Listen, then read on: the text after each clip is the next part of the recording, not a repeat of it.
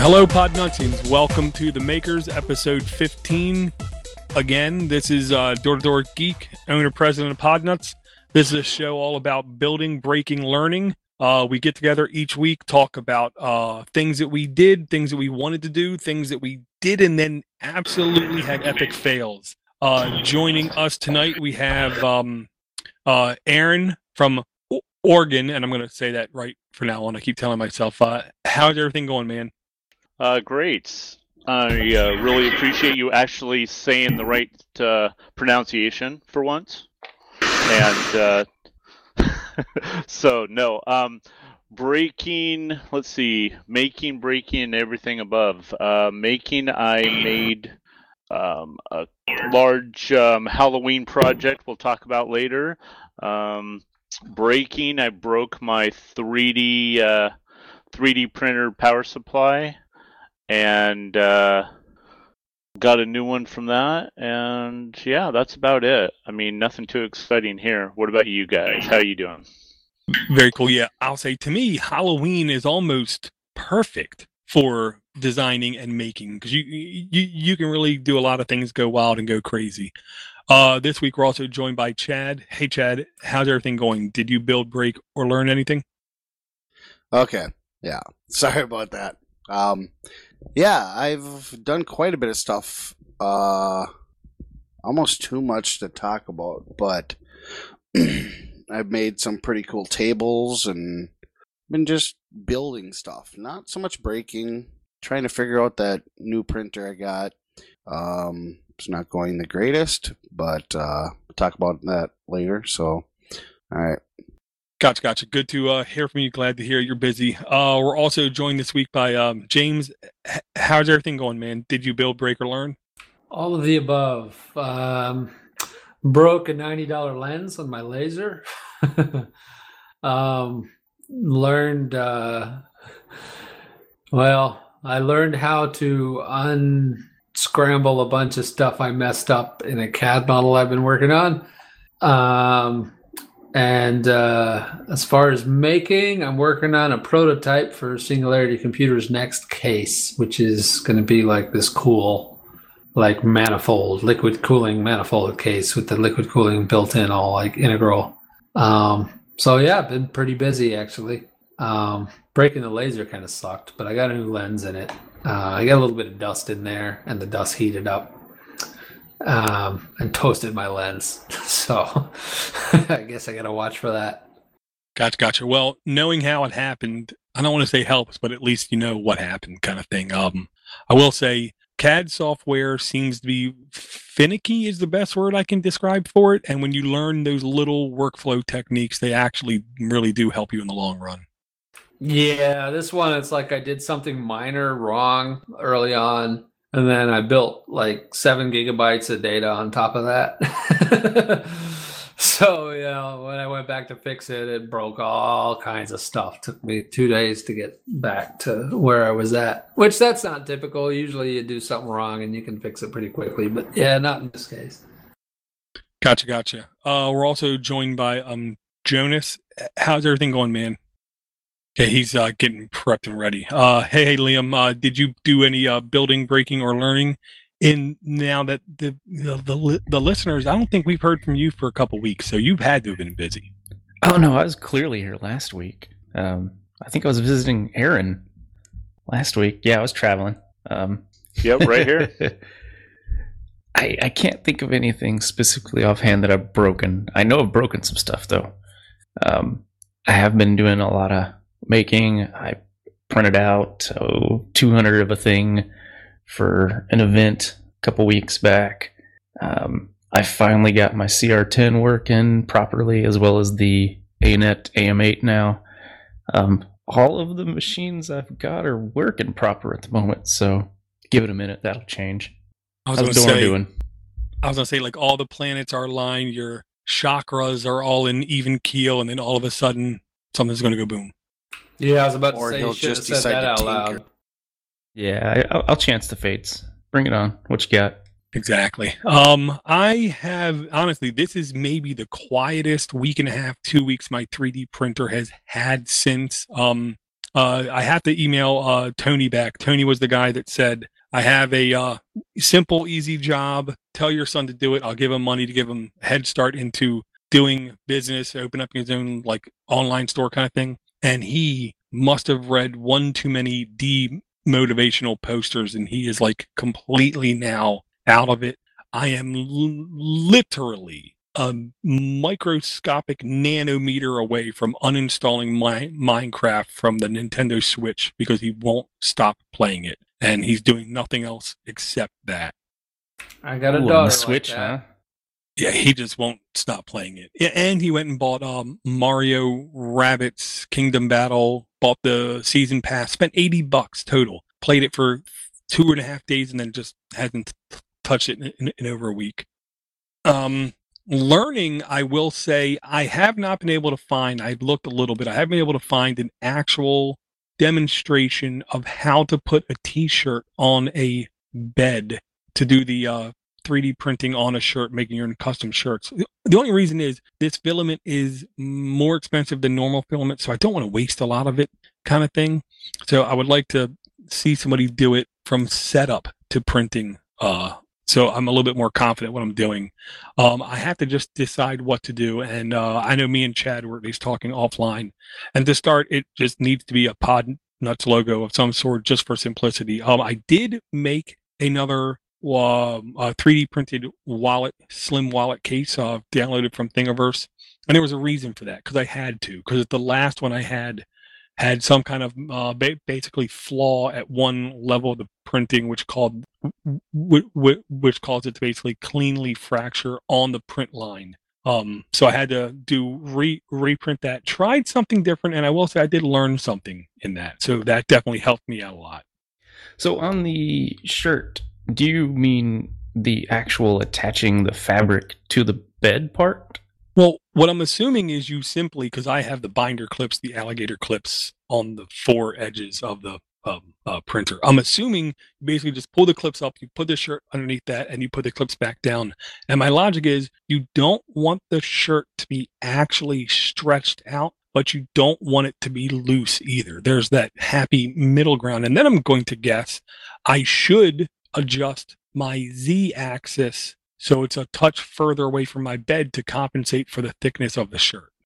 Yeah, that's pretty much it.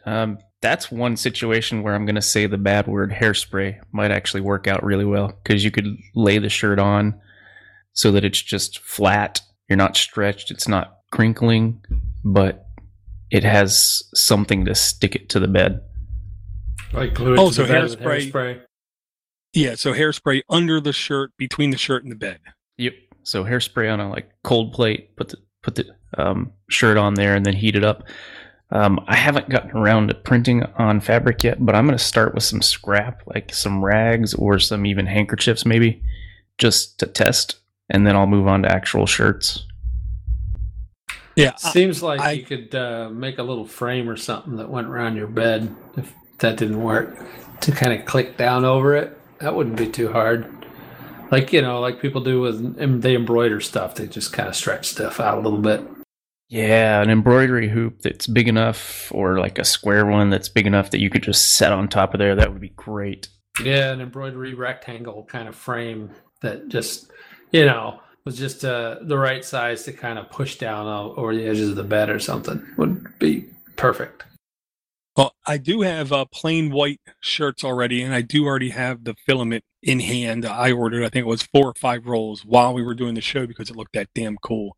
So it's literally just a question of thinking up we have the test cube to test the, 3D printing aspect of it. I just need like a simple little cube, 2D cube or something, just to do a quick little test print. Because my logic is the first time I doubt I'm going to get everything lined up right. Yeah, I think you hit the nail on the head. That's going to be the hard part, is getting everything squared up properly.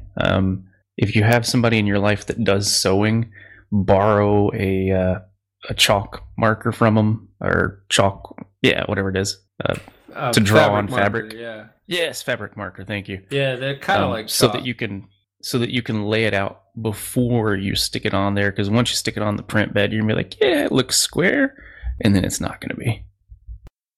I got a feeling that this is going to be something you're going to do 4 or 5 times before you get it right. I think you're going to be testing this thing out. Yeah, it wouldn't shock me at all because just like anything else with these, this is, I don't want to say new frontier because that's over exaggerating it, but this is a new first time for me doing any of these kind of things. So I'm sure failure isn't about it being an option. It's inevitable. The only question is how big of a failure it's going to be.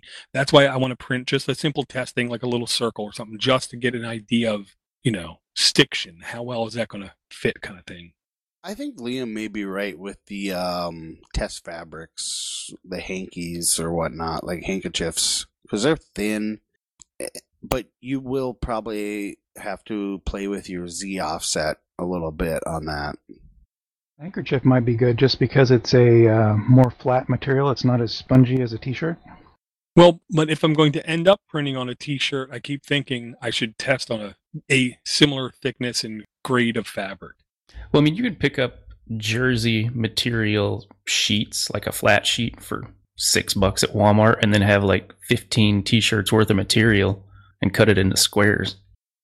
And you've got binder clips on your printer already, so you could almost just, flip it under the binder clip, and that should hold it in place and play with your Z offsets. And if you're using TPU, you just heat it up and it's going to come off if it's, heat it up and it'll peel right off, I'm sure. Gotcha. Hey, Jonas, are you ready?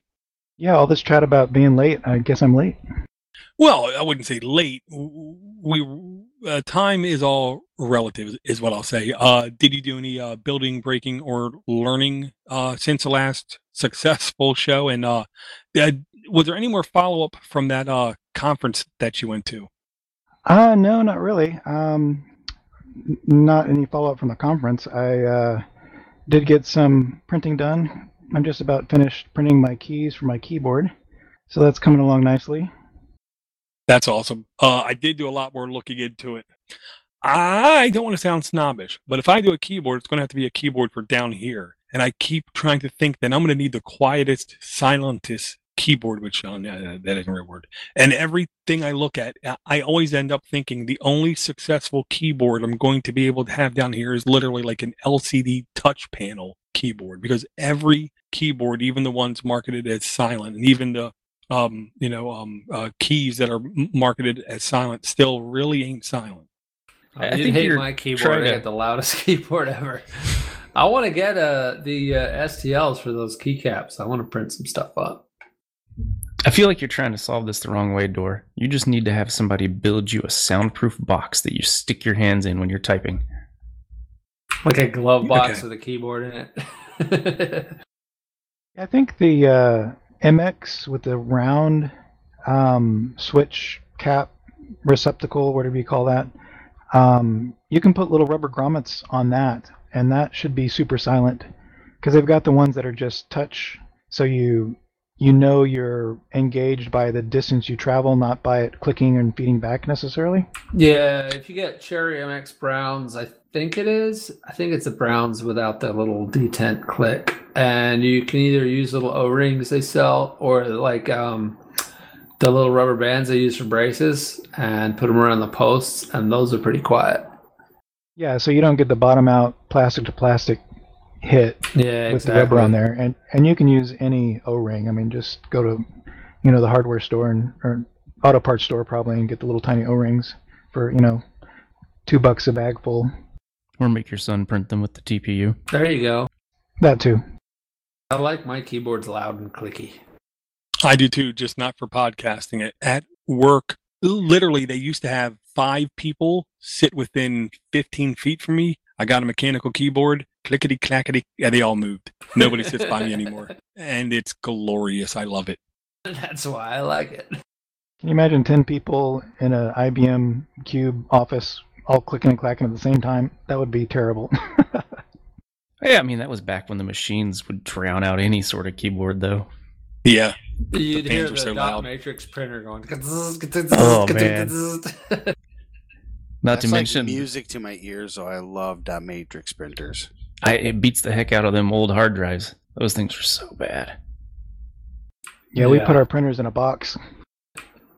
So you took Liam's idea and you used it for the printer. Good move. We got some stuff in the notes here. Aaron, Nikki, Halloween. I don't know about you guys, but I did see a couple things that I'm not going to say inspired me, but damn it, they came really close to inspiring me to want to do some sort of making for 3D. And the first thing was the wife went and spent, I didn't want to know, a wreath for the front door with skulls and bones in it. And I'm sitting here thinking to myself, and I turn to my kid and I say, you do know that we could print any of these kind of things in a similar fashion, prime them, sand them, paint them, and add it to this wreath to customize it. So if you wanted other stuff on there, we could do that. And his, like, once again, he acted excited for at least 5 seconds, but then went nowhere else. And I have seen online more than a couple things, but Aaron, you are actually moving forward with some holiday making. And what is it that you did? Well, I'm actually in the process of cleaning up and building it right now. But I found on, let's see here, on my my mini factory, and I have the link in the notes, that a giant Lego skeleton character, and it sits about, I don't know, probably about 2 feet tall. And here's the head. I mean, you can kind of see the head. I don't know if you can see the picture on it, the face on it. There, much better. But I'm building all that right now. I got here's the lower part. Whoops, lost a foot. But that's the lower part of it, and it's got 20-something pieces to 3D print and everything, and I decided to utilize my Works 3D printer since they're not using it, and got approval and start printing out all my pieces for it. Yeah, I was going to do some printing on mine as well, but found out that my power supply took a dump. A little thermistor inside of the power supply blew up, and so I just had to order a new one. $20, Zealtech had them. Pretty much anybody has them, and went from there. So yeah, I'm currently back to the skeleton. I'm currently building it, making sure everything fits right. I'm going to tear it all apart and glue everything, and then I'm going to spray paint it white and put it in the window for Halloween. I think that'll be good. So 2 quick questions. Do you roughly know how much filament it actually took and the actual print time that it took? I do not. It didn't seem like it took very much, because we had I used what was on there, which was like 3/4 of a roll of the orange Zealtech, and I still have like half left, so 1/4 of a roll maybe. Oh wow, that's a lot less than I thought, because that thing's huge. Yeah, that looked like a freaking roll of filament you'd use up. Well, and that's what I thought too, but most of the pieces, like the biggest pieces, are the head and the torso here, and then everything else is just small pieces you glue together. So it wasn't bad. Let's see, the head and the torso by themselves were 10-hour prints, 10 something hour prints, and then everything else I just threw on the bed, and they were 7 or 8 hour prints, because I put a whole bunch on, tried to get it done at once, kind of thing. Here's 3 pieces of an arm. So yeah, go ahead. Infill did you do on that? I just did 10%, because honestly, you're not really needing much more than that. The structure seems solid. Oh, absolutely. It's super solid. I mean, I could drop it and it would, be A-okay with only 10%.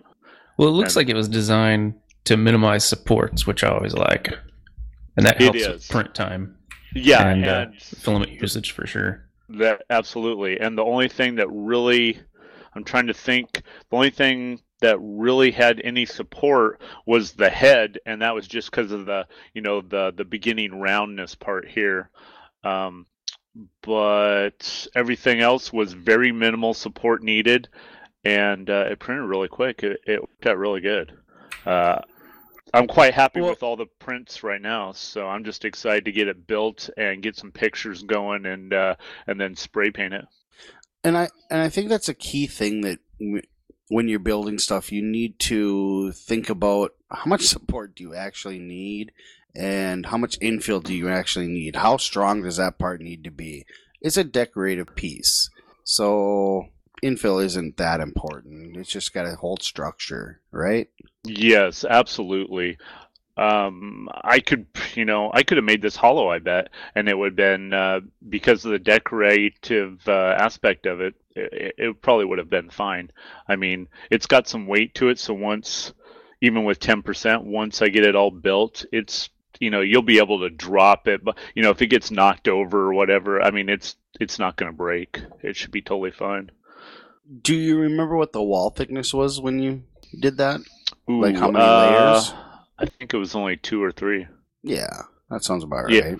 Yeah. It's just a decorative piece. You're not going to be throwing it around or anything. No, it's not no. going to be, so to The save kids on might around, filament, but, to save on filament, you don't need to do all the infill. Yeah, and you definitely don't. It turned out great so far. I'll try to post some pictures here for you guys and for everybody else, just to see how it turned out. But I'm really happy I'm really happy with how it turned out so far. And I'm going to spray it with some filler primer, and then some white. I have some glow in the dark white that I might do, and then I'll spray paint the black on the face, for the eyes and the mouth and nose, because it has a little stencil that you fit over there, and you can spray it, so that makes it nice too. So on the spraying it, you might consider a silver after you do the filler. Silver does better for backing white than pretty much any other color. So what, do the filler, then silver, then white?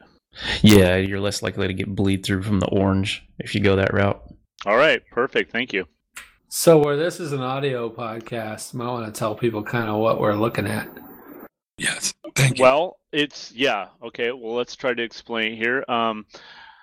It is, if you know anything about Legos, it's the one of the mini figures, and it's the skeleton that's all white and has rib cage and all that showing, and the only thing it has for the face is just kind of like a smile and a couple eyeballs.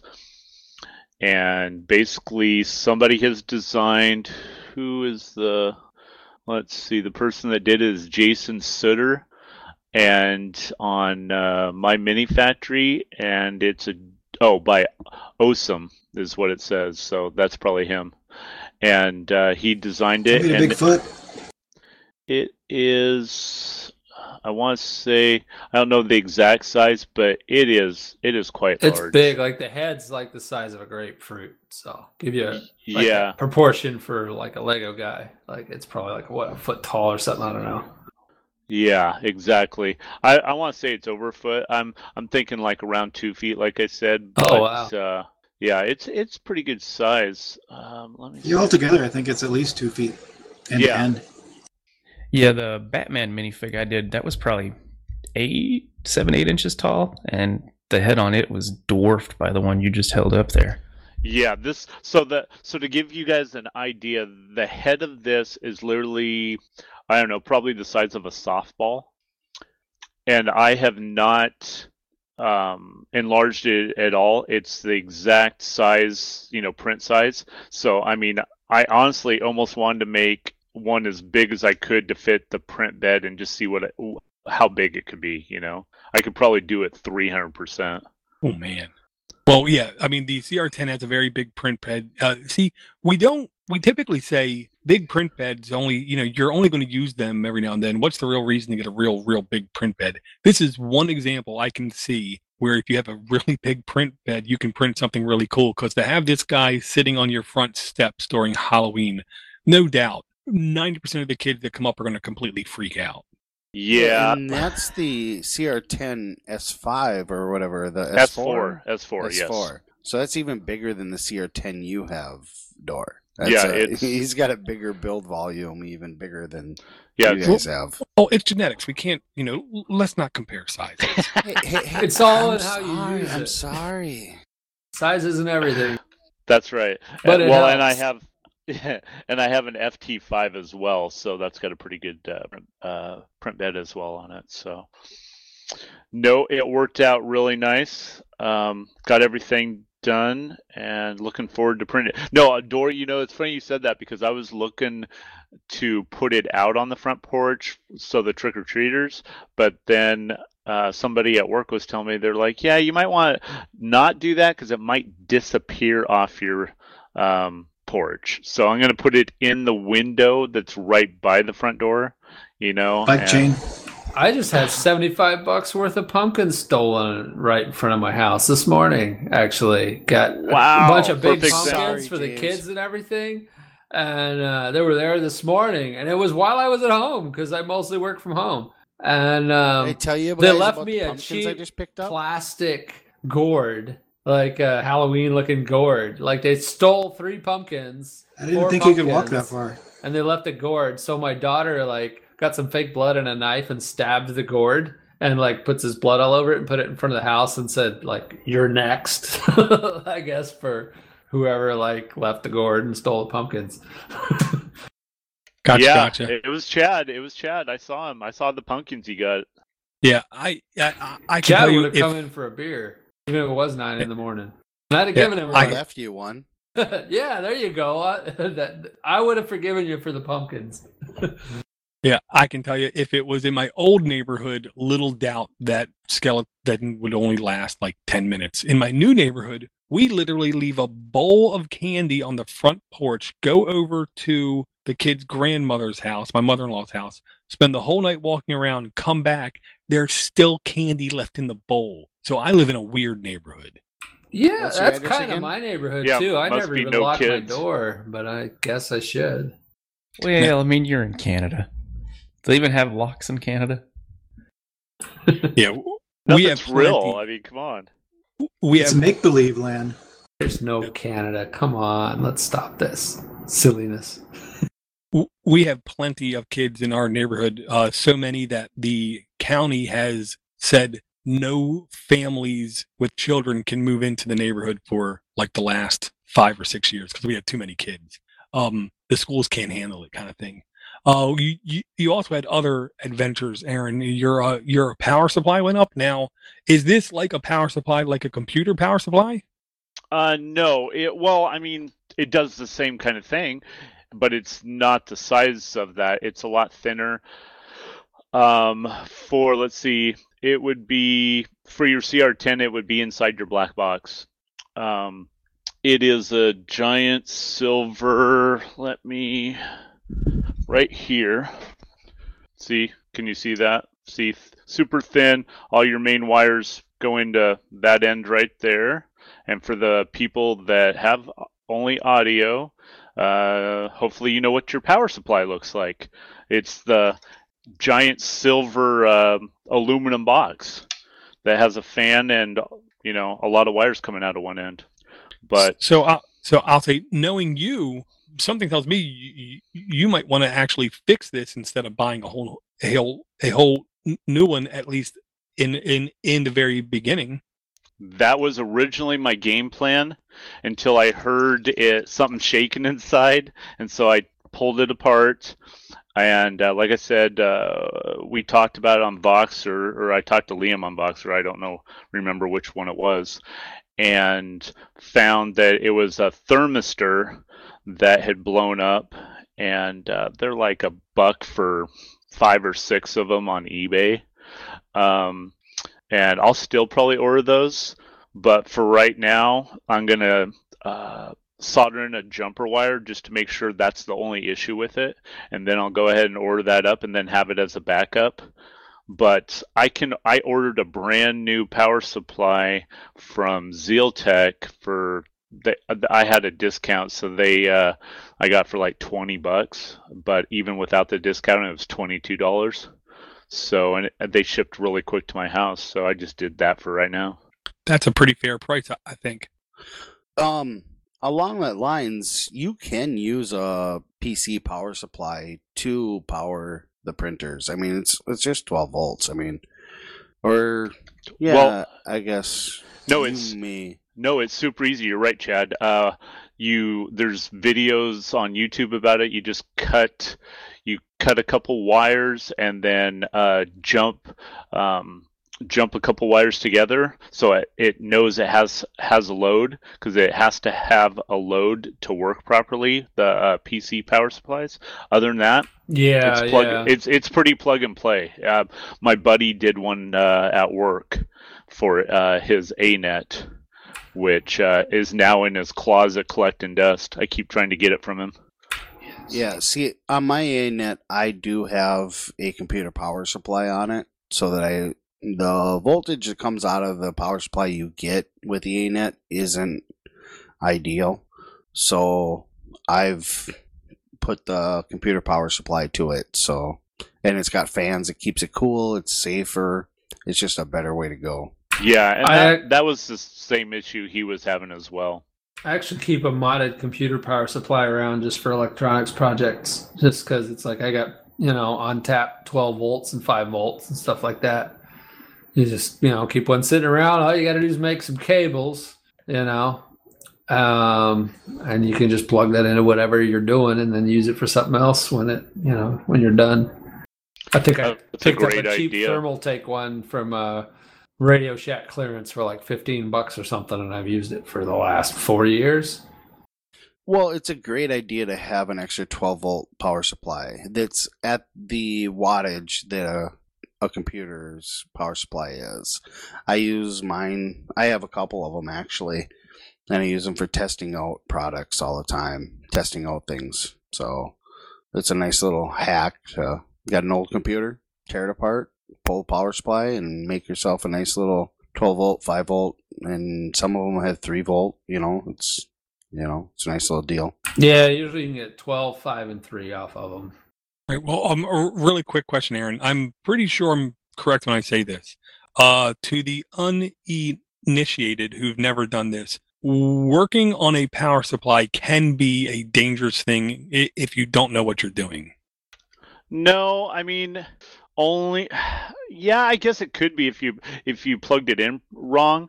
But honestly, like I said, you search power supply 3D printer, and it is such an easy walkthrough video that I honestly don't think you could screw it up. And what's going to come down to, it's either going to work or it's not going to work. I don't think you're going to burn anything up. And if you're afraid of that, put in put in I can't think of what to put in. You put in a block in between. I can't think of what the block's called, though. So I picked up one of these. I just dropped a link in the chat there, in the mobile chat. It's a no wire option for doing this. You just plug the 20 or 24 pin adapter into this board. It has a power button on it. And then you just have your 3 volt, your ground, your 12, your 5 volt. You even get the negative 5 and 12 rails as well. You have all those with screw terminals, so you can just right there. It mounts nicely. I think they're, $8-10 delivered. Yeah, that's a good breakout board. Nice. I'm looking at this. I might buy one of these. That's right. Why would I want to do that? I'm just going to make something. Yeah, this is cool. The title of the item in eBay is 2 24/20 pin ATX computer PC power supply benchtop power board module a adapter. I think this is genius and cheap. That's the exact one I have. I didn't get it from that guy. I couldn't find the local guy. I'm sure you could find him on Amazon too, but yeah, thing works great. And then, you kill a power supply, you're not having to rewire something, you just unplug in one plug. Aaron, back on your power supply issue, if you've got an old surge protected power strip, there are thermistors in there. So you could probably take a couple out of there and see if they match up to what you've got in your other power supply, if you're waiting on stuff to come to get you up and running, and then put them back when you're done. Ooh, that's a great idea. I got a couple of those laying around here somewhere. But I mean, yeah, no, I ordered the power supply and it's already here. It showed up a couple days ago. But I like that idea just to see if it works with the old one. So I'll have to check that out. Thanks. Very cool, very cool. Did you have any other topics, Aaron? I think I got everything. Yeah, I think that's all I have for tonight, Dor. Gotcha. I'm going to do a quick email before going to the next host on the show. It's from Christian. It says, "Hey Dor, I heard about this link in a other 3D printing podcast I listened to. First off, what is? I've never heard of another one, so I don't know what he's talking about. And I don't see a link in his email, so I'm guessing he pasted text from the link. It says, it's worth looking at this link and perhaps remind everyone that 3D printing is not as safe as we sometimes think it is. I was surprised by both nylon and good old PLA. Most consider PLA to be safe, and ABS needs serious ventilation because it smells awful, but PLA does put out some stuff too. Nylon is a bugger to print with it, and it does not smell that good, but what it releases is mostly the stuff used in theater smoke or vaping, and much lower concentration than smoke or vape smoke. Regards, Christian, aka Captain. Now, where did I put that spool of nylon filament 0? I will say these are the kind of things you don't want to really print anything in a completely enclosed area with zero ventilation and print a lot and be in that area for any length of time. You always want at least some level of ventilation. You don't have to, punch a hole in your wall and put a 12-inch fan through it for ventilations for most of the filament that I read. But ventilation in general, I think, is always good. I think sometimes we get a little overburdened with being too safe. Everything off gases, anything plastic is going to off gas, either heated or we've all bought things from China that come smelling, and that's because they package them right after they make them. They don't let them off gas, and we get that lovely Chinesium smell. So I think there's a lot of worry over nothing type things. Yeah, I used to work in the automotive industry, and like every plastic off gas is something. Like we actually used to have this thing called like the fog rating. It's like how much it would fog up the windows of a new car, like because of the stuff that comes out of it. And I'm sure none of it's great for you, but it's ABS people complain about because you can smell it. But anything you're printing is off gassing, whether you can smell it or not. I mean, you're getting some kind of off gassing from that plastic. So, like normal shop practices, like if you're soldering, you have a little fan or whatever, to blow the stuff away from you. Like, you have a little bit of ventilation. Like, no matter what you're printing, whether you can smell it or not, if it's plastic, it's probably off-gassing something. And we get too paranoid over it. But at the same time, if you have normal kind of ventilation, you're going to be fine. Like, if... Like cars are full of ABS. That's an enclosed small glass space. And, the government's approved that and everything. And I guess no matter what you think of the government, if it was killing people, with cancer left and right or whatever, there's all kinds of off-gassing going off and everything that people never even think about. Like a new car, if you park it in the sun for like a month, you'll find this weird film on the inside of the windows, from all the plastics and stuff like that. 3D printing is going to do the same thing. Like, it's not going to be great for you, I'm sure, if you're sitting there breathing it all day. But if you got a printer in your garage and you got even the slightest little bit of ventilation, you're going to be less fumey than all the stuff in a new car, So, I mean, if your windows aren't fogging up, you're probably okay. Gotcha. Makes sense. Okay, Jonas, I see some understatement of the year notes in the doc for you. What do you want to talk about first, man? Oh, let's see. We'll talk about the new Prusa MK3 kit. I haven't looked at it this week, but it's got a lot of awesome features that I'm sure everybody wants. And it's only $50 more than the old kit. So it's a super good deal. It's got a steel PEI painted magnetic sheet build plate. So you can pick up this little skinny plate of steel and bend it to pop your prints off of the bed. And then it self-realigns when you put it back. Yeah, it's a spring steel, and it's not. It's a coating of PEI. It's not a sheet, so it holds up much, much better. That looks amazing. And then I think they went to 24 volt all over as well. Right. The PEI is bonded to the metal, so it's not stuck on like you would get one yourself and stick it on your own printer. Do you know? Can you buy that separately yet? They said that they were going to start selling it. I don't know if they have done yet, but this is all new as of the New York Maker Faire thing, so I'm sure they're gearing up for all kinds of stuff. I was gonna say, that sheet alone to me is freaking genius. Last I saw, he was saying it is going to happen, but he doesn't want to because he knows people are just going to buy them and build their own or something to that effect. Yeah, they're still doing all the open source everything anyway, so he knows it's coming. It's going to happen. It's just a matter of when. And then the other thing they've done is eliminated the X and Y end stops, being that they control the platform top to bottom. They know what motors they're using. They're sensing via the current when you've hit the ends for the end stops. And then that's how they're doing the missed step detection as well. Yeah, they got voltage detection or feedback detection on them. The way they got that set up is just so cool. I've never seen that with stepper motors before. Yeah, I put a couple of links in there. There's a video. Tom Solanderer is doing a demo there, and he's pushing the y-axis, forcefully, so it skips on purpose. The printer pauses. It goes back to home in one of the corners, waits a couple of seconds, fixes itself, and then goes back to printing exactly where it left off.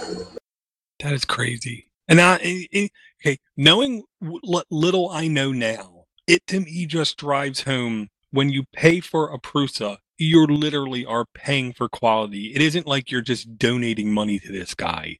He is the leading edge. He is the bleeding edge, and what he's putting out appears to be the highest quality printer for a unbelievably reasonable price. Yeah, and then the old version, the 2S, is dropped $100. And I mean, that's really it. You're paying them for what it's worth. They're pushing forward the clone market, which then in turn pushes them forward again, and vice versa. Yeah, the clone market runs way behind on what Prusa's doing. But when you buy a Prusa, you're paying for that innovation of new technology. Because reading the feedback from the motors, telling when it's skipping and stuff, that's literally, I've known about stepper motors and I've been using them for 10 years, 12 years, something like that. And that's just never been an option. So they figured something out on they're not really using any new motor technology. They're just figured out how to read and manipulate what's out there already. Yeah, I mean, it's the motor driver they've got paired up with the specific motors. They know the not stall torque, but stall voltage or current or whatever it is. So that's how they're doing that. And to be fair, it's going to do it on full steps. It's not going to be doing it down the micro steps, but that's better than a failed print or a shifted print. They've also got the optical flow sensor for the filament, so it can tell is filament present and is it moving. Yeah, and that's some tricky stuff they're doing there too, because that's just basically they're just sensing it's there, but there's fluctuation or something. I don't know what they're doing there. That is super cool. Yeah, all that means too that you get the automatic change the color on the Z-height operation without you having to do anything extra. So you could pause it, put another piece of filament in, and it will automatically go pick up where it left off, just like you ran out of filament. Because that have I run out of filament equation, formula they have in there also works for that process. Well, there's so many other things that printer's doing. I mean, it's remembering it's so if you lose power, it'll go back to where it was. It's so they're doing a lot of stuff with that printer. Yeah, they unplugged it live, and then same thing with, missteps. It pauses for a second, goes back, it reheats to where it was, and it goes back to the same position on the board. What they were saying is because they designed this new board, they're calling it EISY board, EISY. They're, they retooled everything top to bottom.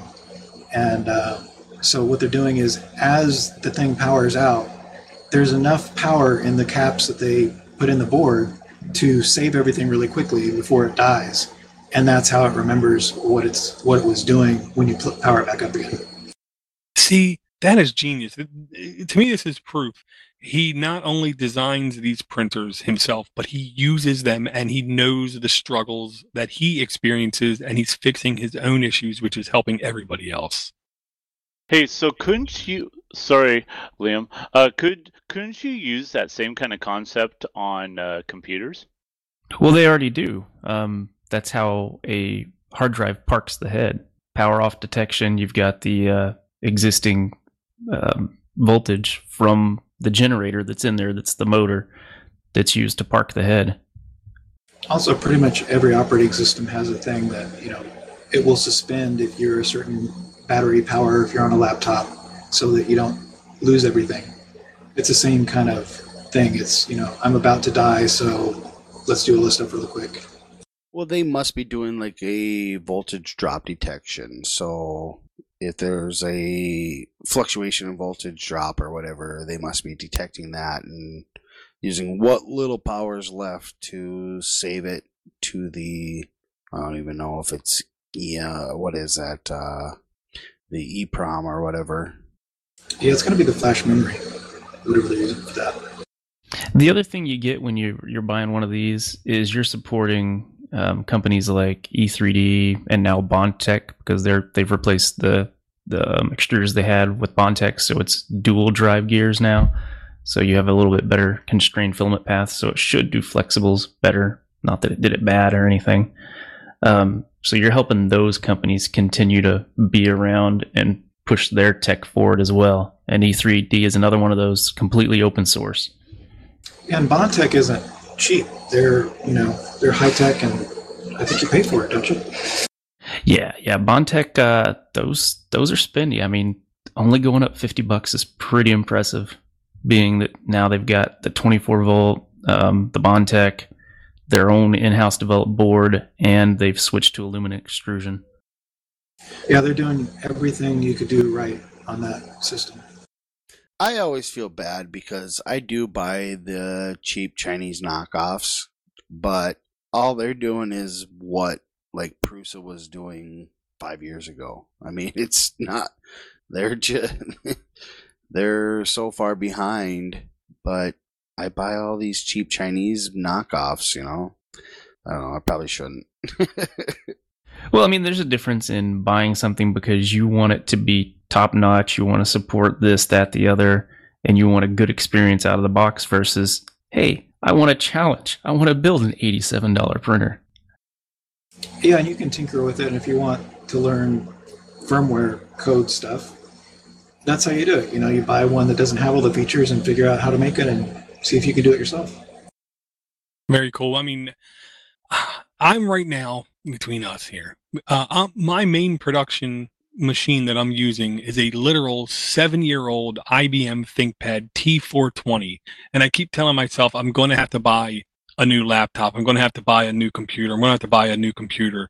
I'm pretty sure I'm not going to buy a new computer next and really going to do everything I can to get my kid more into the 3D printing. And then if I get him into that, I am very tempted to buy a Prusa printer now. Do it, Dor. Do it. You want to split custody on one? I'm not going to say no. I would almost throw in a third on that one. That would be beautiful. So who gets custody of it? Do you ship it around, or because if I can have custody of it, I'll be in on that too.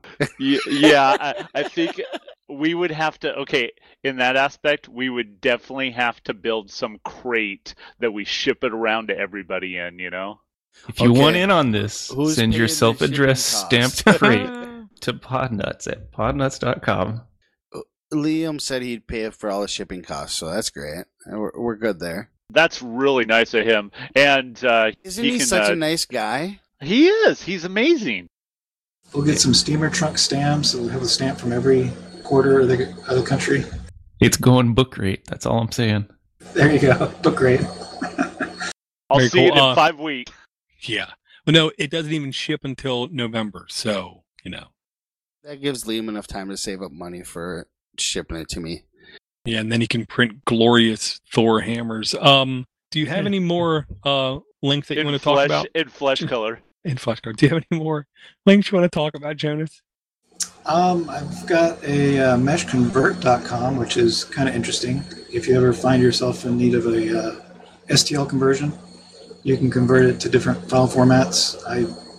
For some reason, not a smart reason, but I got an STL file from somewhere, wasn't working right, so I thought, well, I'll take a look at it. And I didn't realize that the STLs are actually usually in a binary format, but you can get an ASCII format. So I thought I could see the difference in a couple of different files with that in ASCII, and it's just so much gobbledygook code, even in ASCII. Wasn't really worth the time, but it's out there if you need it. Gotcha. It looks like it can take more than just STL, but it can output in STL binary, STL ASCII, CLADA, DAE, Wavefront Object, OBJ, Stanford Polygon Library, PLY. I will say I'm going to have to keep this one bookmarked only because I did try to use Onshape for a quick test. I went to grabcad.com, downloaded a Odroid C2 hardware itself, and I wanted to import it into Onshape and then build a thing around it. And when I was doing something wrong, or when I imported the STL, all I got was basically the existence of an STL in Onshape, but I could not see the actual three-dimensional object. So I'm thinking I might have to convert it to a different format, or there were different download options. STL was the one I noticed, so I downloaded that. Yeah, Onshape does not handle STLs that way. I'm not sure what you can import other than an actual model file to get a 3D thing into the system. I tried to do the same thing and didn't work at all. And it says on there that you can't. It makes it as a document so you can package things together. If you're working on a project and you have this file and a PDF and an STL and something else, you can make that all one project so that anybody that looks at your project all has the same data, but it's not going to show you the 3D model from an STL file. I think it only supports like Step and IGES or something. I'm not sure. Yeah, it's not very many things. So we can go on to keyboards if you like, or if you had something else you want to talk about before I go into the long super diatribe here. Well, I will ask, when we go into the keyboards, the main show you did your most talking about keyboards is the show that doesn't exist anymore. So we need to, I think, first reverse just a little and say custom split keyboard that Jonas is making using, of course, pre-bought keyboard switches, but he's designing the enclosure for the split keyboard using off-the-shelf and air quote boards on the keyboard, putting the switches on that, and then custom printing the actual keys themselves. So this is not a simple endeavor, I'm going to say, yet it actually is, because it to me isn't complex. It's just pieces, you know? Yeah, it's actually really super simple because the case I did get off of Thingiverse, and that's kind of how I got started with it. I was looking at keyboard stuff and started getting into it. And there's a real nice case that's a split keyboard, and I always wanted to get back to split keyboards. I have a clicky full-size keyboard that's it's 60 or 80 key keyboard. It's got, function keys, number keys, letter keys, alt shift and all that stuff. And it's got a little pad of, page up, page down kind of keys, insert, delete. and arrows all separate on the keyboard. Whereas the split keyboard, the actual name of it is called Let's Split, and it's designed by someone in the community, and it also goes by the name of Planck, Planck. Planck is the non-split version of the same thing. So basically, it's a 1, 2, 3, 6, 12. Yeah, sorry. You put a couple of Arduino boards in there, and you can control, or you flash each Arduino separately for each half of your keyboard. And you can basically have unlimited just about key layouts for these 12 by 4 row of keys. So I've got a couple of links there. One is a build, just imager group of somebody building one of these things, so you can check out and see what the pictures actually look like. The next link is the GitHub reference to how to build one. So that link also, I didn't add links to the parts, but he's got references to places where you can get the parts for the thing. So the basics are things you have to buy are the circuit board. There's diodes that go on the circuit board. You've got to buy those. The circuit board I bought came with these little audio jack things. It's like a 4-conductor audio jack. And so that's what links the two keyboards together. So you put an audio cable between the two keyboard halves, and that joins them into one single keyboard. So you've got to buy that cord connector. And of course you need a USB cable to connect it to your computer. And it's a micro USB. And the other thing you need to buy are the keys themselves, which I bought Gatoron Blues, which are the most clicky of the Gatorons, but they're not the most, I guess they're one level down from the most stiff, requires the most force to press and activate a key, type of key. And then the Arduino board. So there's 2 Arduino boards, and they're Arduino Pro Micros, which are just little tiny circuit boards. They're about 1 inch by 2 inches. They're about $3 or $4 a piece on eBay. And that's basically it. You assemble all this stuff together, and you've got your own clicky keyboard that you 3D printed parts for. It's pretty nice. I put LEDs in mine, so I printed the case in clear, Zealtech clear PLA. And so I put a strip of 6 LEDs on each side. They're the WS2812's RGB LEDs. And so you can add all kinds of color cycling stuff to them. You can do I put up a picture of the old Knight Rider, left and right scrolling red light. So your keyboard is Knight Rider, or KIT rather. So all kinds of fun stuff you could do with this. Any questions or comments so far? I didn't realize it was an audio cable that was connecting the 2 halves, because when they say split keyboard for the audio listeners, literally 2 completely separate pieces with 2 completely separate boards. You have 2 of the micro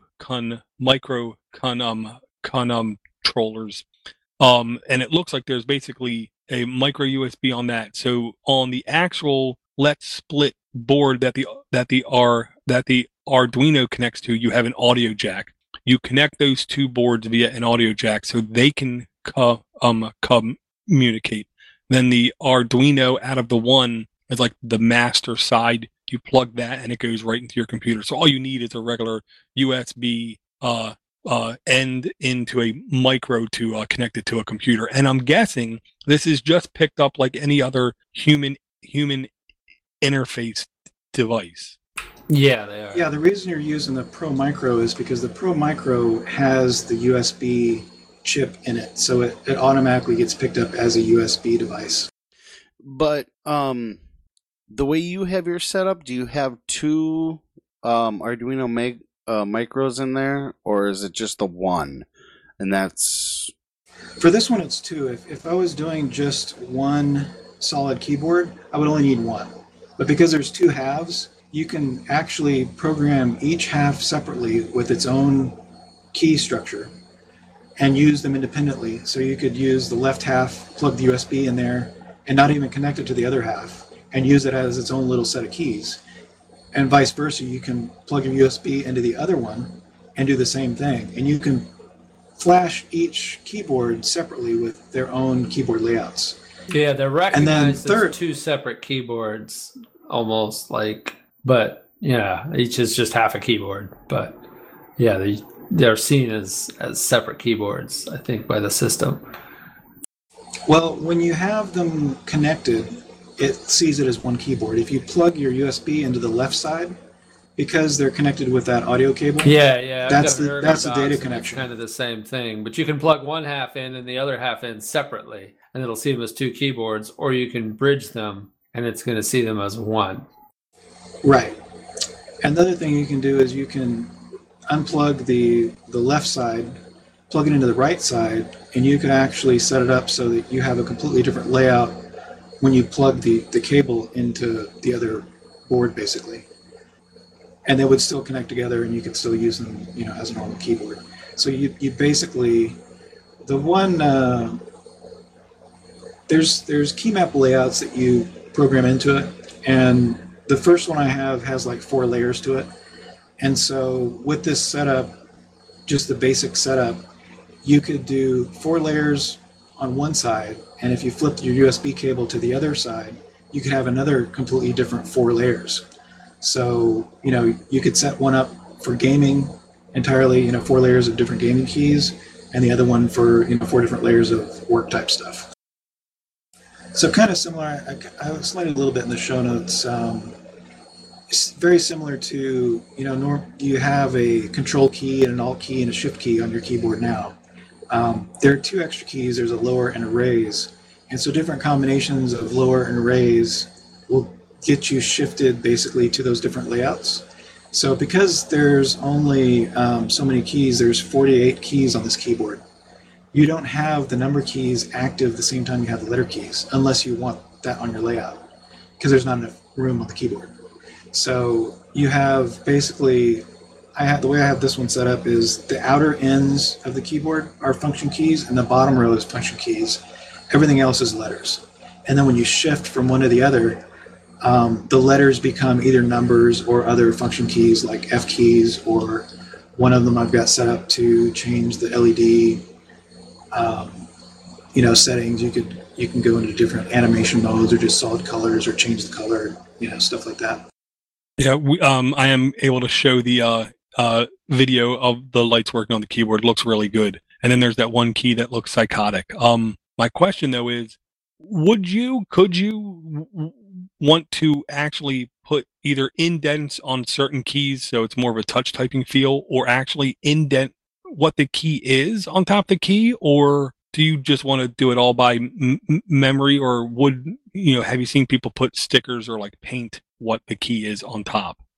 Well, you can buy keycaps as a set and just put normal keycaps on, because the switches are switches from a normal keyboard.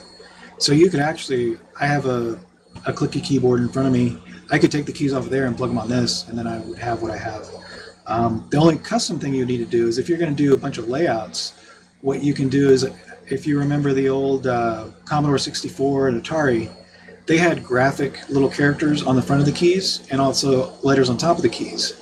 Well, that's kind of the same thing. You'd want to print something like that on the sides and the top so that you could see, what you had on there. Basically, I just have a little cheat sheet next to me for the weird stuff that I don't use all that often, and so I can glance at that and figure out what combination I need to do something weird. But otherwise, it's pretty normal. So there's shift keys and whatever.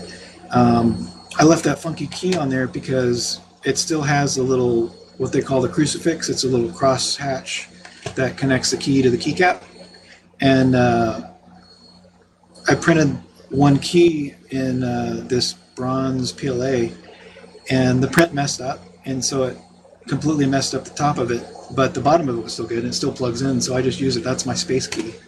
So I've got a space key on each half of this keyboard.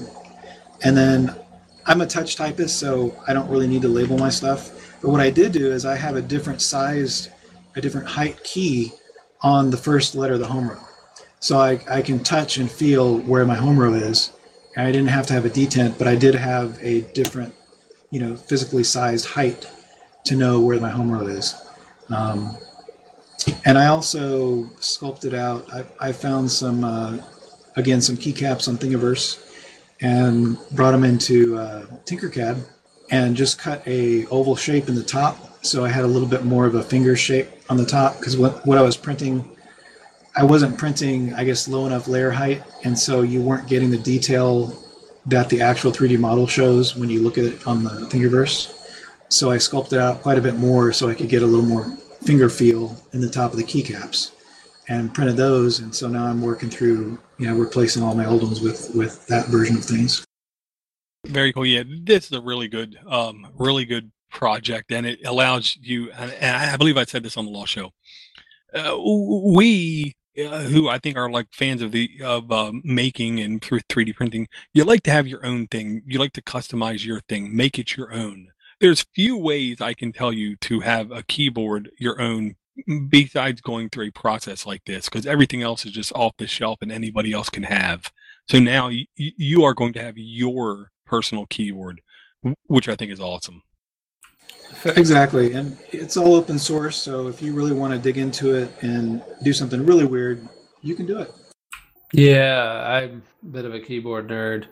I've got a Ergodox keyboard, and I'm wanting to build another one here soon. I want to machine an aluminum housing for it, but they run off a Teensy board, just in one half, and you put them together with an audio jack, so you can't use them as independent halves. But you could wire one up to where you could, but like the layouts you'll see online and stuff are all just using the one board in one half. But it's great, like especially if you're a touch typist, like having the different layouts and stuff like that. Like the first week can be kind of painful learning it all, but after that, it's like my typing on a normal keyboard is actually slowed down because I've gotten so used to having one made like exactly for me. You get kind of spoiled. But yeah, anybody's into that. Those planks are really nice. Ergodox is another good one to look into. That one's not going to be for everybody because it's kind of a weird shape. But yeah, they're. I think you can do up to 6 layers or something on the Ergodox. So it's like if I'm doing CAD, my keyboard layout is all keyboard shortcuts. That's completely different from my normal typing layout or whatever. But yeah, I want to get some of those keycap files from you and print some keycaps. What I've been doing is I use detents on a couple keys, and then I got a row of wood keys that I ordered off of Massdrop, just so I can kind of keep track of where I'm at. My WASD keys are wood. But yeah, I wouldn't mind printing a whole setup. Maybe I'll have to model some up because the Ergodox keys, some of them are a little different. But yeah, send me the files. Yeah, I'll have to get those put up somewhere. What was I going to say? Yeah, the layouts are pretty incredible. Looking at this firmware stuff, it's exactly like doing firmware for the 3D printer. So you've got your configure.h file that you customize to, set what steppers you have and temperature ranges and all this stuff. Basically, there's a bunch of define statements to add all these different features. So to turn on the LED function, you've got to put a, define statement, RGB LED on, equals yes or something like that, and all different kinds of things like that. But you can also do like you're saying for the CAD stuff, and you can actually define your own functions in the firmware to say, when I press this key, it kicks off this other function further down in the C code that does this, this, and this. Yeah, you could totally write macros per key if you wanted. Exactly. That's the word I was looking for. Macros, and also you can just write C functions to do really crazy stuff. Actually, if you're not getting that complicated with macros and stuff, there's a company that's been commercially producing Ergodox, but they're sticking to all the open source stuff, that has a configurator online. I'm not sure if they're compatible with the Plank keyboards or not. I think if they aren't, it's probably a firmware flash away from making them compatible. But they've got like this online configurator where you just basically drag what keys you want, what functions to be, and then download a config file and flash that to your keyboard, and you're done. Yeah, I found a couple of links Dora might want to bring those back from the previous stock. There's a couple of really good board design or keyboard design sites where you just go to the website and it has like 15 different basic designs. I think Plank is one of them, plus a bunch of other stuff. And I haven't had much success using it to customize anything myself, but those also, there's another component to that where if you design a keyboard, you can also design a circuit diagram that you can also send to people that make circuit boards. You can online order circuit boards, and you can online order laser cut acrylic, and these sites kind of coordinate with those. So they'll give you a file that you can, an Eagle file or a CAD file that you can directly send to these producers, and for less than $50, you could probably get exactly what you wanted and whatever wacky layout you could think of. Yeah, that stuff's so cheap now, not just for keyboards, but custom PCBs and stuff. You can design something in Eagle now and get a board printed and sent to you sometimes for like as cheap as $20, depending on what it is. Like, it's just crazy. But yeah, I hadn't thought about doing that, getting like custom boards for keyboards, because I could take it even farther. But yeah, I'm kind of a keyboard nerd, but yeah, I've been using the ErgoDocs for like 2-3 years now, and I've gotten to where using a normal keyboard's rough. You get used to a split keyboard, and it's really hard to go back. Yeah, I'm really glad I went back to it because it's been fun. It's only been a couple of days since I've had it really working, but it's nice. So the last part of this is the sound. So I don't know who's old enough to remember, but back in the IBM mainframe days, there were speakers in the keyboards. So instead of a beep coming from your computer, you didn't have a computer, you had a terminal. So the beeper was in the keyboard usually, and you can add a speaker to your keyboard and play music, tunes, or just notes, depending on what function you're doing on your keyboard with this firmware. So this one's got, by default, when you turn on the audio, when you change into audio mode, there's a tune that it plays. When you get out of audio mode, it plays a, going into sleep tune, if you enable that stuff. And then there's also, when you change from one layout to another, you can have it play a tune for that. I was thinking about using it to kind of like a caps lock where, you have a little tone that plays for the duration that your caps lock or your unlock is on, so you know what's going on your keyboard with just a little quiet tone or something. So that's my next project. Is I've got a little speaker here that's super thin that I found in an answering machine or something, and so I'm going to play with that next. Very cool. I do remember them having speakers and keyboards, and I want to say really all you were getting was almost like chiptune sounds, beeps and buzzes and different tones of beeps. Yeah, the Arduino is an 8-bit processor, so you're going to get 8-bit sound out of it. But another note here I had, are all 8-bit. Each of these Pro Micros has 32K of memory. So you've got 2 in this one set of keyboards. So that's, think about that, 64K of memory, and everybody knows what a Commodore 64 is. Well, you've got basically a Commodore 64 in your keyboard. Very cool, very cool. So one other last note about just Arduino stuff in general. During some of this process, one day I was playing around with it, and I came back the next day and tried to flash my Arduino board, and it wouldn't flash. And I looked at it for a second, and I realized I was using a completely different USB cable. Well, not all USB cables are data cables. So what I was doing is I was trying to flash it with a cable that was just a charging cable. So you can identify your data or charging cables usually by just plugging in like a, if you have it, try to connect like a USB drive using that cable. with an extender or something like that and figure out if that end of the cable is a data cable or not. But yeah, that can be frustrating if you were flashing something one day and the next day you're not because you're using a different cable. Well, guess what? You're probably not using a data cable. And that's about it for keyboards. Let's see if anybody has any questions. Very cool. First, I'll let everyone know if you go to the notes, you can look at the pictures of these keyboards. I really like that Imager post showing you the phases of the process of building it, kind of thing. And then we have pictures from Jonas and a couple videos of the LEDs going off, kind of thing. This is just a really, really cool project. I'm not a fan of the split keyboard, so I'm going to take a look at that plank and see what kind of stuff I can do with it. Yeah, if you want something minimal and you don't want the big giant keyboard, I think the plank is pretty nice way to go. Very cool, very cool.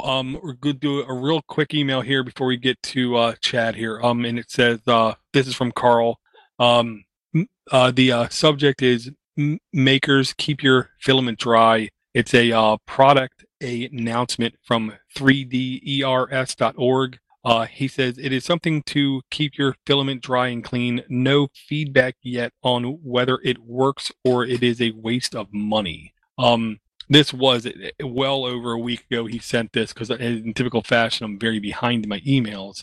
But it looks like that sealing lid type Rubbermaid thing that Aaron had, only smaller. Looks like it's like perfect shape and size for filament. It looks like they want a pack of 6 of them, $38, so just over $6 for each one, which doesn't sound crazy to me.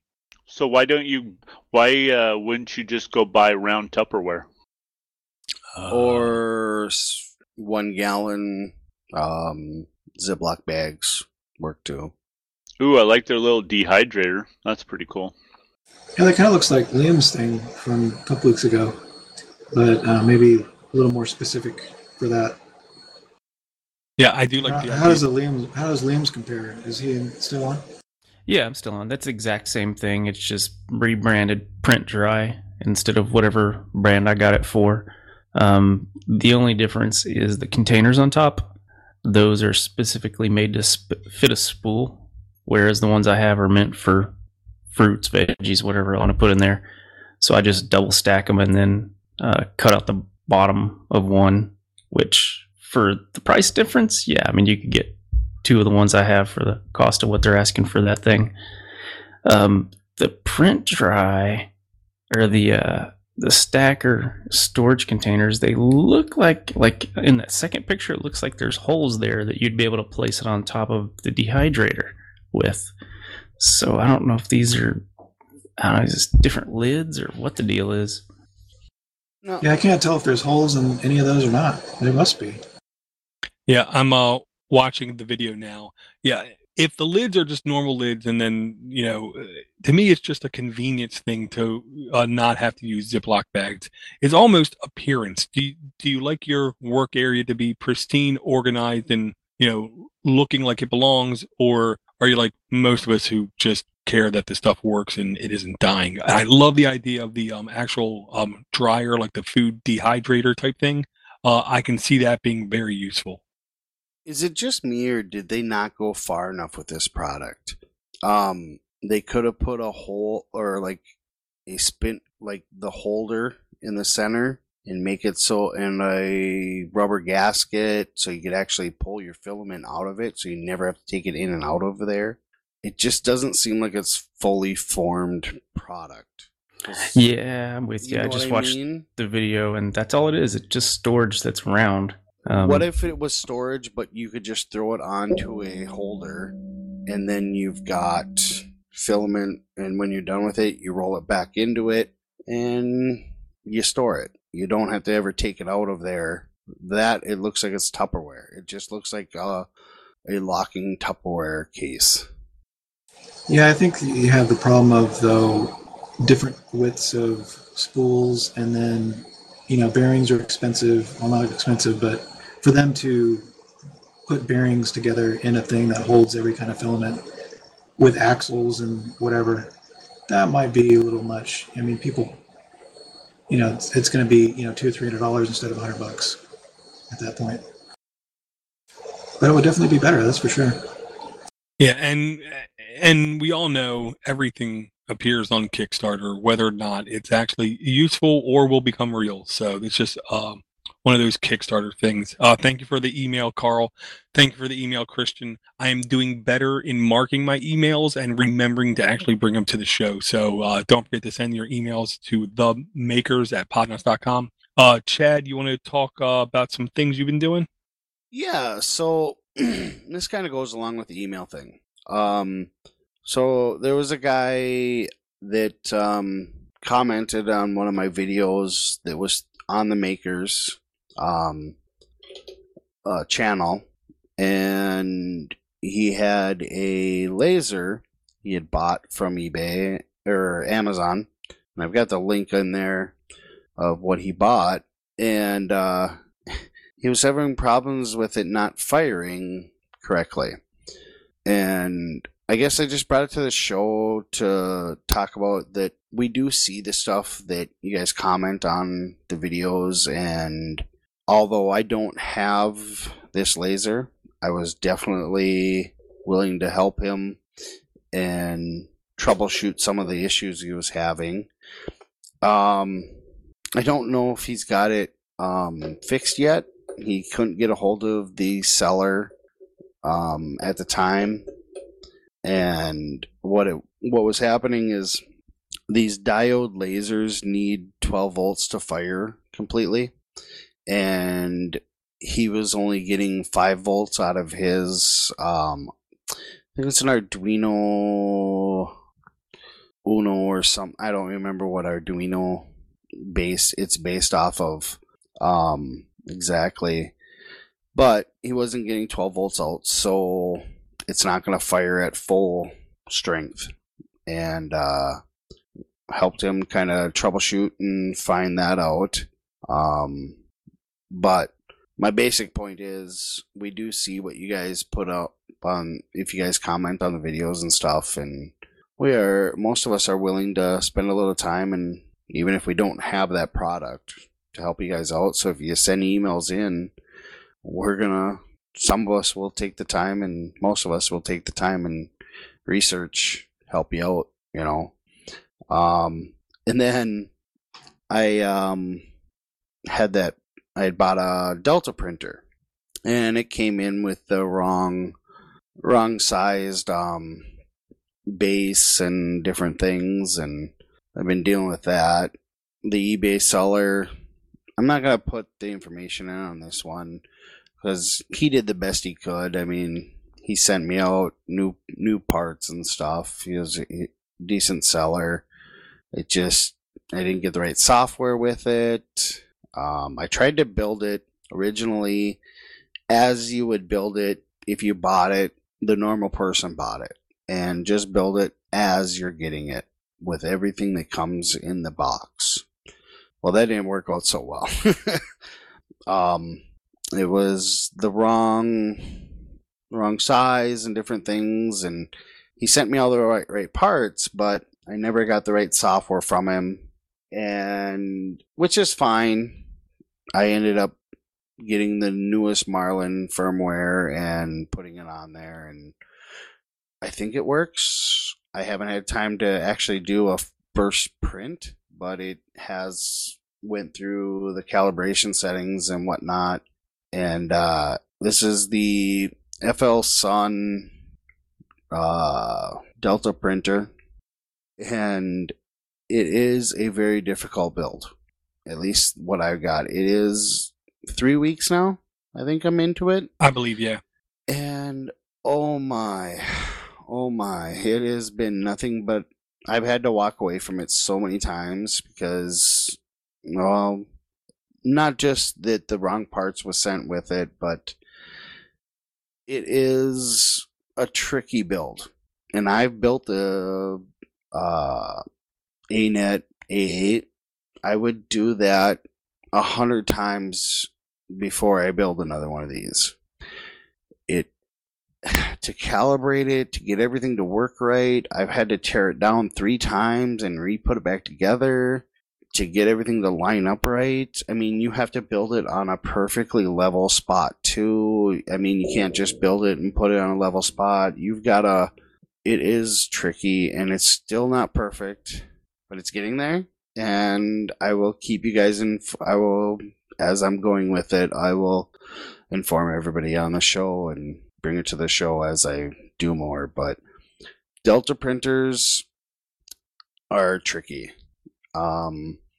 Especially this one, because none of the board, nothing was labeled, what cable goes to where. So like for the average builder, it's a difficult build. I mean, if I was going to say like the ANET, it's a long build, but it's super easy because it's all labeled. Everything's there and it works. You put an SD card in it and it just works. You know, you can print right off of those cards that they give you. This thing, it took, I spent a week on just getting Marlin confirmed or configured so that it would do the bed leveling. I mean, it's tricky because you've got multiple variables that I've never dealt with, being that I've never done a Delta printer before. So just saying, out there, if you're looking for a challenge, pick this thing up. It's a good challenge. It's fun. I'm not that I'm not having fun building it. I'm having fun, but it's not something you're going to pick up, put it together, and print parts. It's just not. I had wires mixed up because there's no labeling. You just kind of got to know what's going on with it. And I should have bought a CR10. You know, I could have had 5 of those things built in the time that I've been building this Delta printer. I mean, it just sits here and it's like a little statue. My dad comes over and he's like, that's cool looking and stuff. I'm like, yeah, it looks great. It don't work yet, but it looks great. So how long do you think before you're going to get it up and going? Is it going to be one of those things that's going to take a few more months? Well, I wouldn't say months. It's been a lot that I've had a lot of other things going on, too. I've been customer work and other projects. I've just been working on this filling in time type deal. So realistically, I've been, I don't know, hours wise, I probably have. It took longer to build this than it did to build the ANET, though. It really did. But I've got at least 10 to 12 hours into getting the software, the firmware to work right. It's been difficult. So is that because there's just no reference for this particular brand of machine, or you having to put every stepper motor configuration in there and figure out which ones actually work? Is that because I know there's, Marlin has templates for existing stuff. Is this just something that's not mapped and you've got to figure out how to map it properly? A little bit of that, and supposedly there is software that works with this size of the machine. I went with a larger bed plate. The build plate is bigger on this one. It's bigger than what their standard version is. And the eBay seller did not give me a link to their software. He couldn't, I don't know, he just stopped communicating with me. So, I don't know. Yeah, you got your money. Well, no, I'm not going to say that because he did send the parts. All the parts were sent that weren't in the original package that needed to be there to make this work.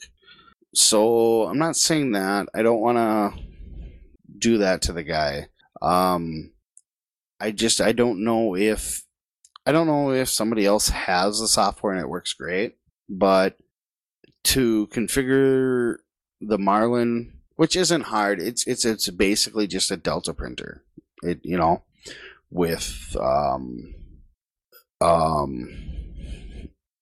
don't know. what the heck I'm thinking here.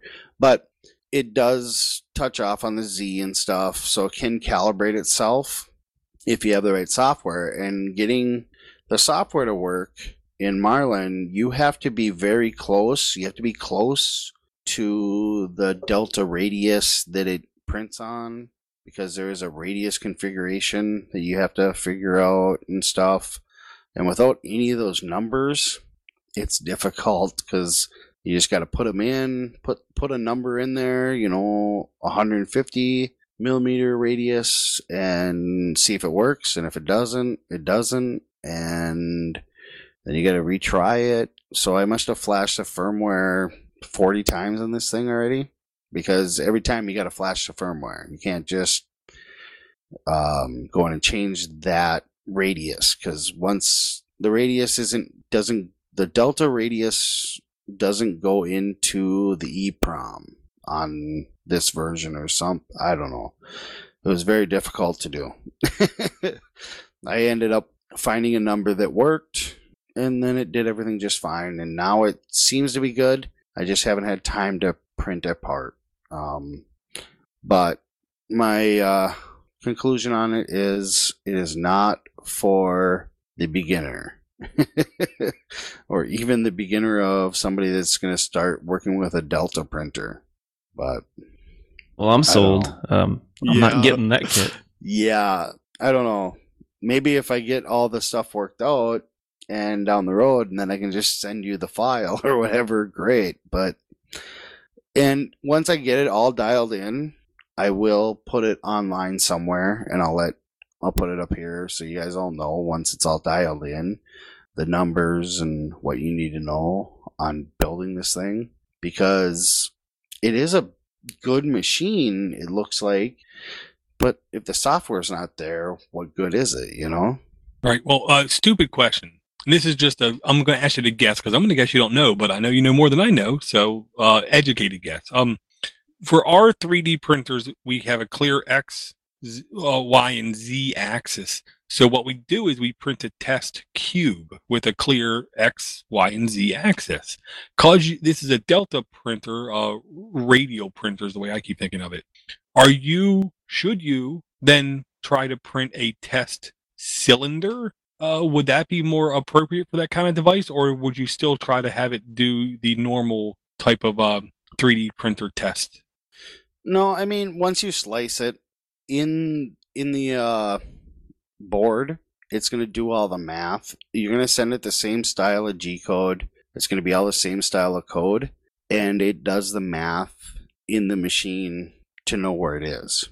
And that's the difficult part, is to give it the right parameters so that it knows where it is. Marlin, on the latest version of Marlin that came out, I don't even remember what version it is, but they do have an auto calibration for the Delta printers built into it. And they do have an FL Sun Mini, all the right numbers you need for the Mini, or for the smaller version of this, but they don't have the numbers for the expanded version.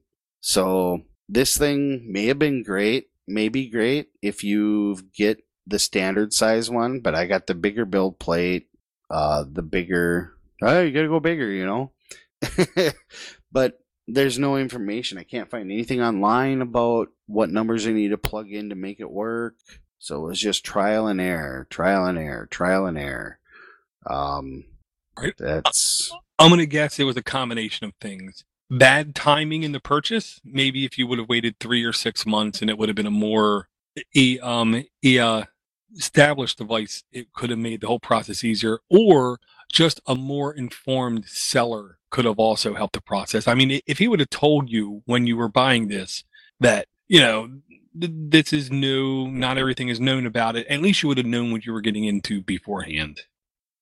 Yes, but there, when you go and you search FL Suns, try to get any information from them or anything on, there's like no information out there, because they've went to another version of this printer that's more plug and play. So, but it's way more expensive. It's like 4 times the price. I don't know. If I would have got the right software, maybe it works great. I don't know. Or the right numbers. All I need is the 7, or there's like 6 different measurements that you need to have really precisely put in there. And I didn't have those, so it was just guessing game, just guess. Gotcha. You have another link in your note, Jeff, here, and it's about it looks like you want to repurpose a what looks like a keg. No, that there is a link in there that goes through on how to make an electric brew kettle, so that you're not using propane. It's all electric. So I took some of the information from that, and I'm going to start making beer. I don't know, start making my own beer, I guess. And what I'm going to be doing is taking a kettle and putting basically hot water heater elements in it. And so I don't have to use propane. I can cook inside. I don't have to take it outside to cook or anything. And that's what I've been working on. My next... How about an RV? You can get an RV, huh? Yeah, kind of, yeah. They'll make a TV show about me, I guess. No. But basically, building the electric kettle, you can buy electric kettles, for boiling your mash and stuff and doing all the stuff. But I just figured, what the heck, I'm a builder. Let's build it.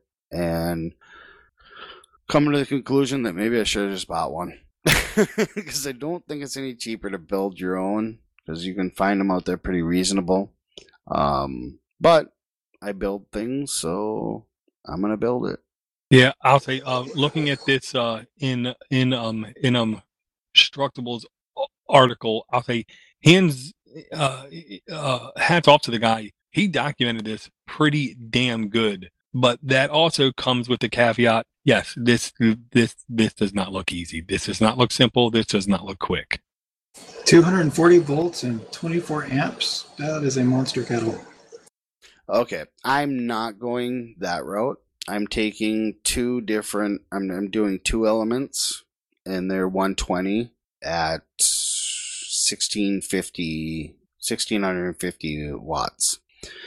And hopefully the way it'll work is I can shut one of them off, run one of them, or run both of them at the same time, whatever I need to. Going to try to get that all built yet this weekend. And I'm hoping to have some beer by Thanksgiving. I don't know. We'll see how it goes. I don't think you can keep beer in your house that long. It takes a month before you can drink it. Well, at least a month, yeah. I thought that was pretty big by the look of it, but it's, what is that, 3 or 4 gallons, or is it 5 gallons? The one in the Instructables is a 15-gallon keg, I think, is what he's got there. But I just basically put that in the because that's one of the, put that in the notes because that's one of the Instructables that I looked at to do what I'm doing. But I have a little different setup because I have a lot of the stuff just sitting around that I've used in other projects. So I'm going to tear some of my old projects apart and reuse the stuff. Well, I have a fridge, so if you have any extras, you know where they can go. I'm only going to be making 5-gallon batches, so that's only a little over 2 cases of beer. So I don't know. I don't know if I'll have any extra. So what you're saying is that you're going to have to get a second or a third one? Yeah, we're going to have to do multiple batches, I think. It's me and my nephew are going to be doing this. He's kind of deciding what we're going to brew, and I'm doing the picking out the kit and making the kettle and different things. So the maker stuff I'll do. He's going to decide the flavor of beer. Gotcha. Just no cranberry pumpkin spice stuff. I don't mind the pumpkin beers. Cranberry I don't think I'd like, but once a year you can make a pumpkin beer. What the heck?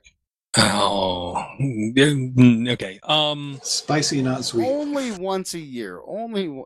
The spice, not the sweetness. Is the spice, yes. If you poison it, sure. Hey, you can't just drink one kind of beer all the time. Well, That's true. I think Mr. Beer was a gallon or a gallon and a half, but that made so much beer. It was me and a buddy, and it took us forever to drink that beer. And then we got tired of drinking the same one, so we, rotated out. But still, even then, still had to give some away. Oh, I plan on giving quite a bit away, so yeah, a lot of people are like, oh, I want to taste the first batch, so, all right. oh, well, trust me, you give them the first batch because the first batch probably won't turn out right. Hey, what are you trying to say, Dor? I'm trying to say I've done it, and the first batch typically doesn't come out right. Oh, I think you're just being negative on me.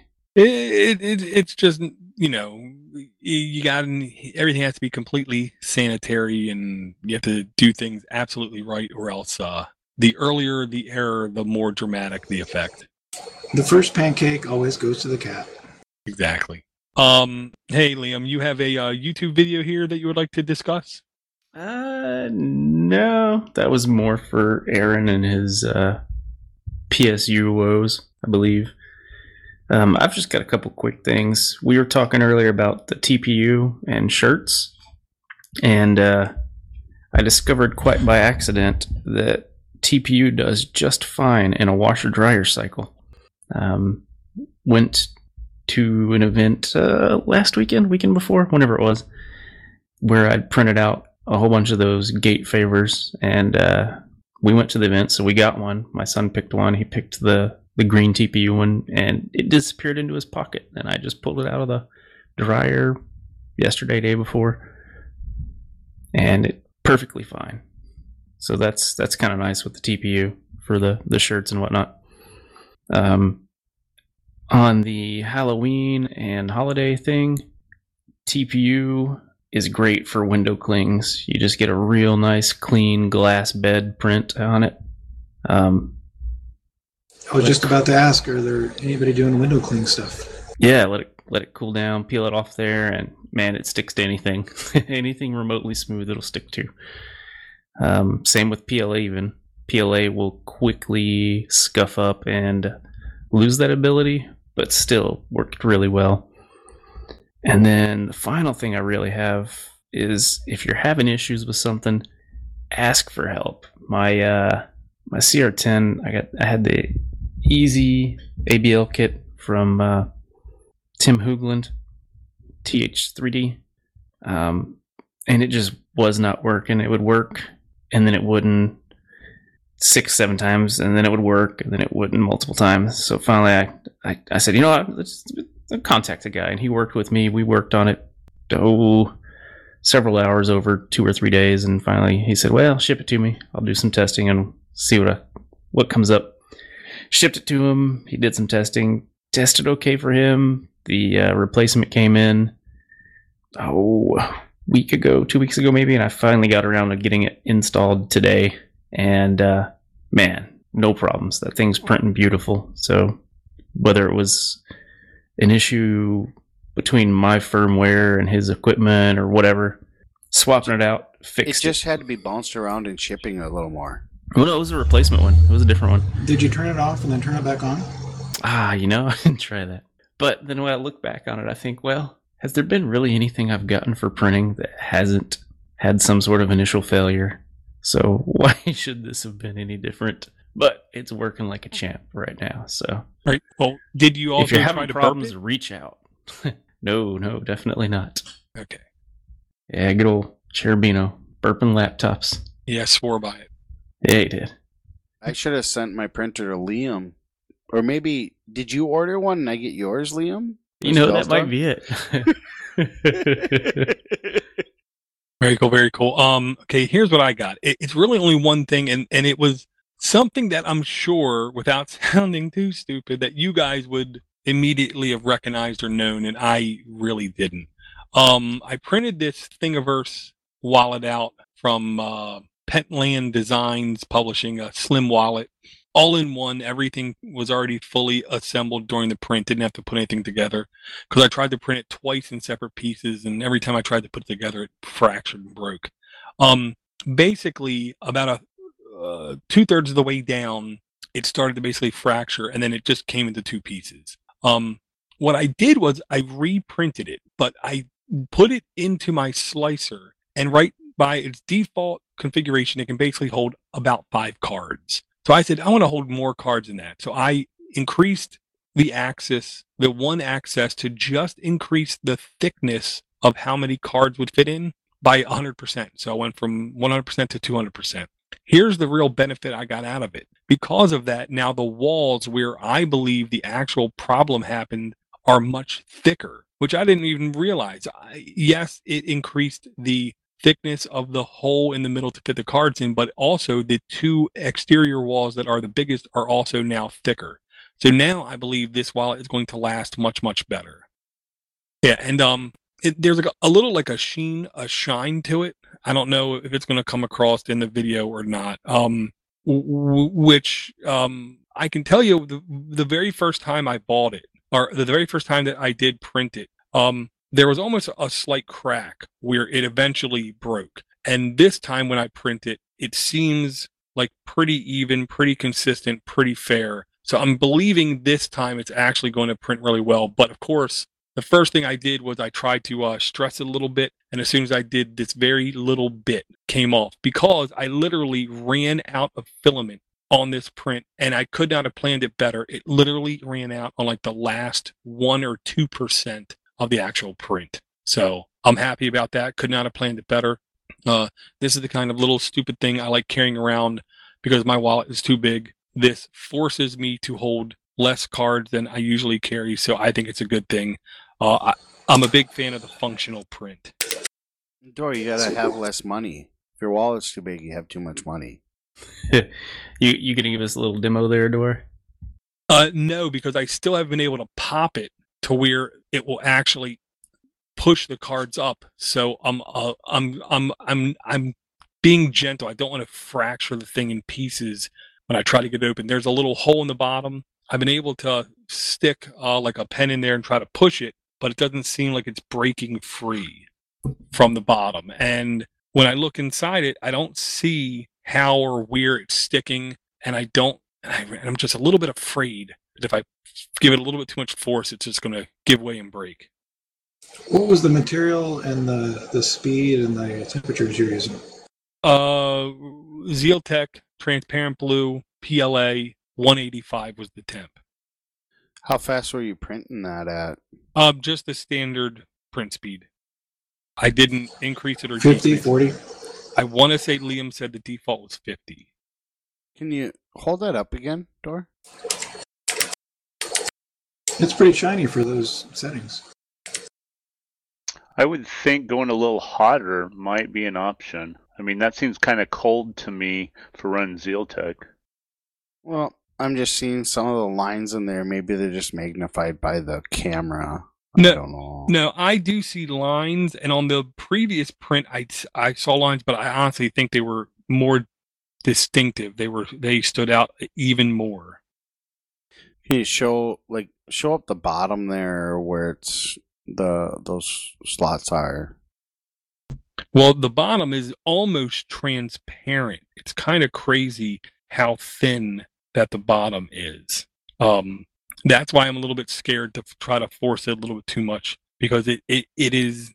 Because it's transparent filament, yes, but it looks like it is super crazy thin on the bottom. So is that printed vertically, standing up, or laying on the side? Yeah, printing standing up, so there's no support when it prints. But you said you scaled it up in the axis to make it thicker?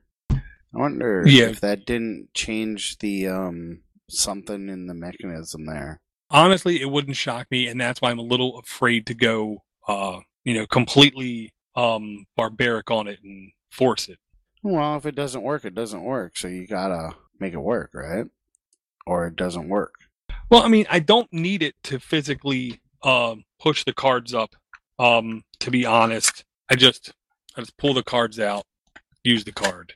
You know, it isn't the end of the world. Yeah, I guess not, but Well, what I'm going to do is when I get the next filament lined up, ready to roll with the PLA, I will probably try to force this, and if it breaks, just print another one, because you can always print more. And I will, then if I do try, Aaron, you said a little bit warmer, so I'm going to guess 185, jump it up to like 195 maybe, or I shouldn't go up to 210 yet, right? No, I would probably say I printed the Lego guy at 200 even, and I had real good luck with that. So yeah, 195, 200, somewhere right there should really help you. Roger. that the higher temperatures would help your layer adhesion, from layer to layer. I don't think it's going to solve your problem of it not pushing out, not the mechanism not working correctly. I would try reducing the extrusion multiplier just a tiny bit and see if that does something, because that usually helps if things are sticking together a little bit too good on small pieces or things that are just a sliver away from each other. Oh, what was your layer height on that? I believe it was 0.2. Okay, so that's pretty standard. Yeah, like Jonas was saying, you may have your extrusion multiplier maybe off a little bit. If it's not coming apart, I'm thinking, lower the extrusion, keep the temperature the same, and print 10% of it and see what it looks like. Roger. But he did have part of it break off, so... But you were saying that was towards the end of the filament? Yeah. Yeah, I don't know. Gotcha. Yeah. Okay, guys, I will say thank you guys for coming out. Do not forget, people, if you want to support this show directly, you can go to patreon.com/themakers. That's where you can watch all the shows live. We are also looking at doing some dedicated content towards that. If we have Patreons, we will do it. Right now, no Patreon, so you have the opportunity to be the first Patreon. And I'll say, if you're the first Patreon, we or I will ship you something. Stickers or magnet, something. Maybe a printed coin of some sort or something. Some laser engraved wood sculpture. I don't know. Oh. I'll send you my box of scrap. Oh, goodness. Perfect. With that, guys, I want to thank you guys for the support. Please don't forget, also click on the notes. You can look at all the links to everything that we talked about, all the pictures that we were talking about, and you can send us an email directly from there at themakers@podnuts.com. And with that, we will talk to everyone in about a week.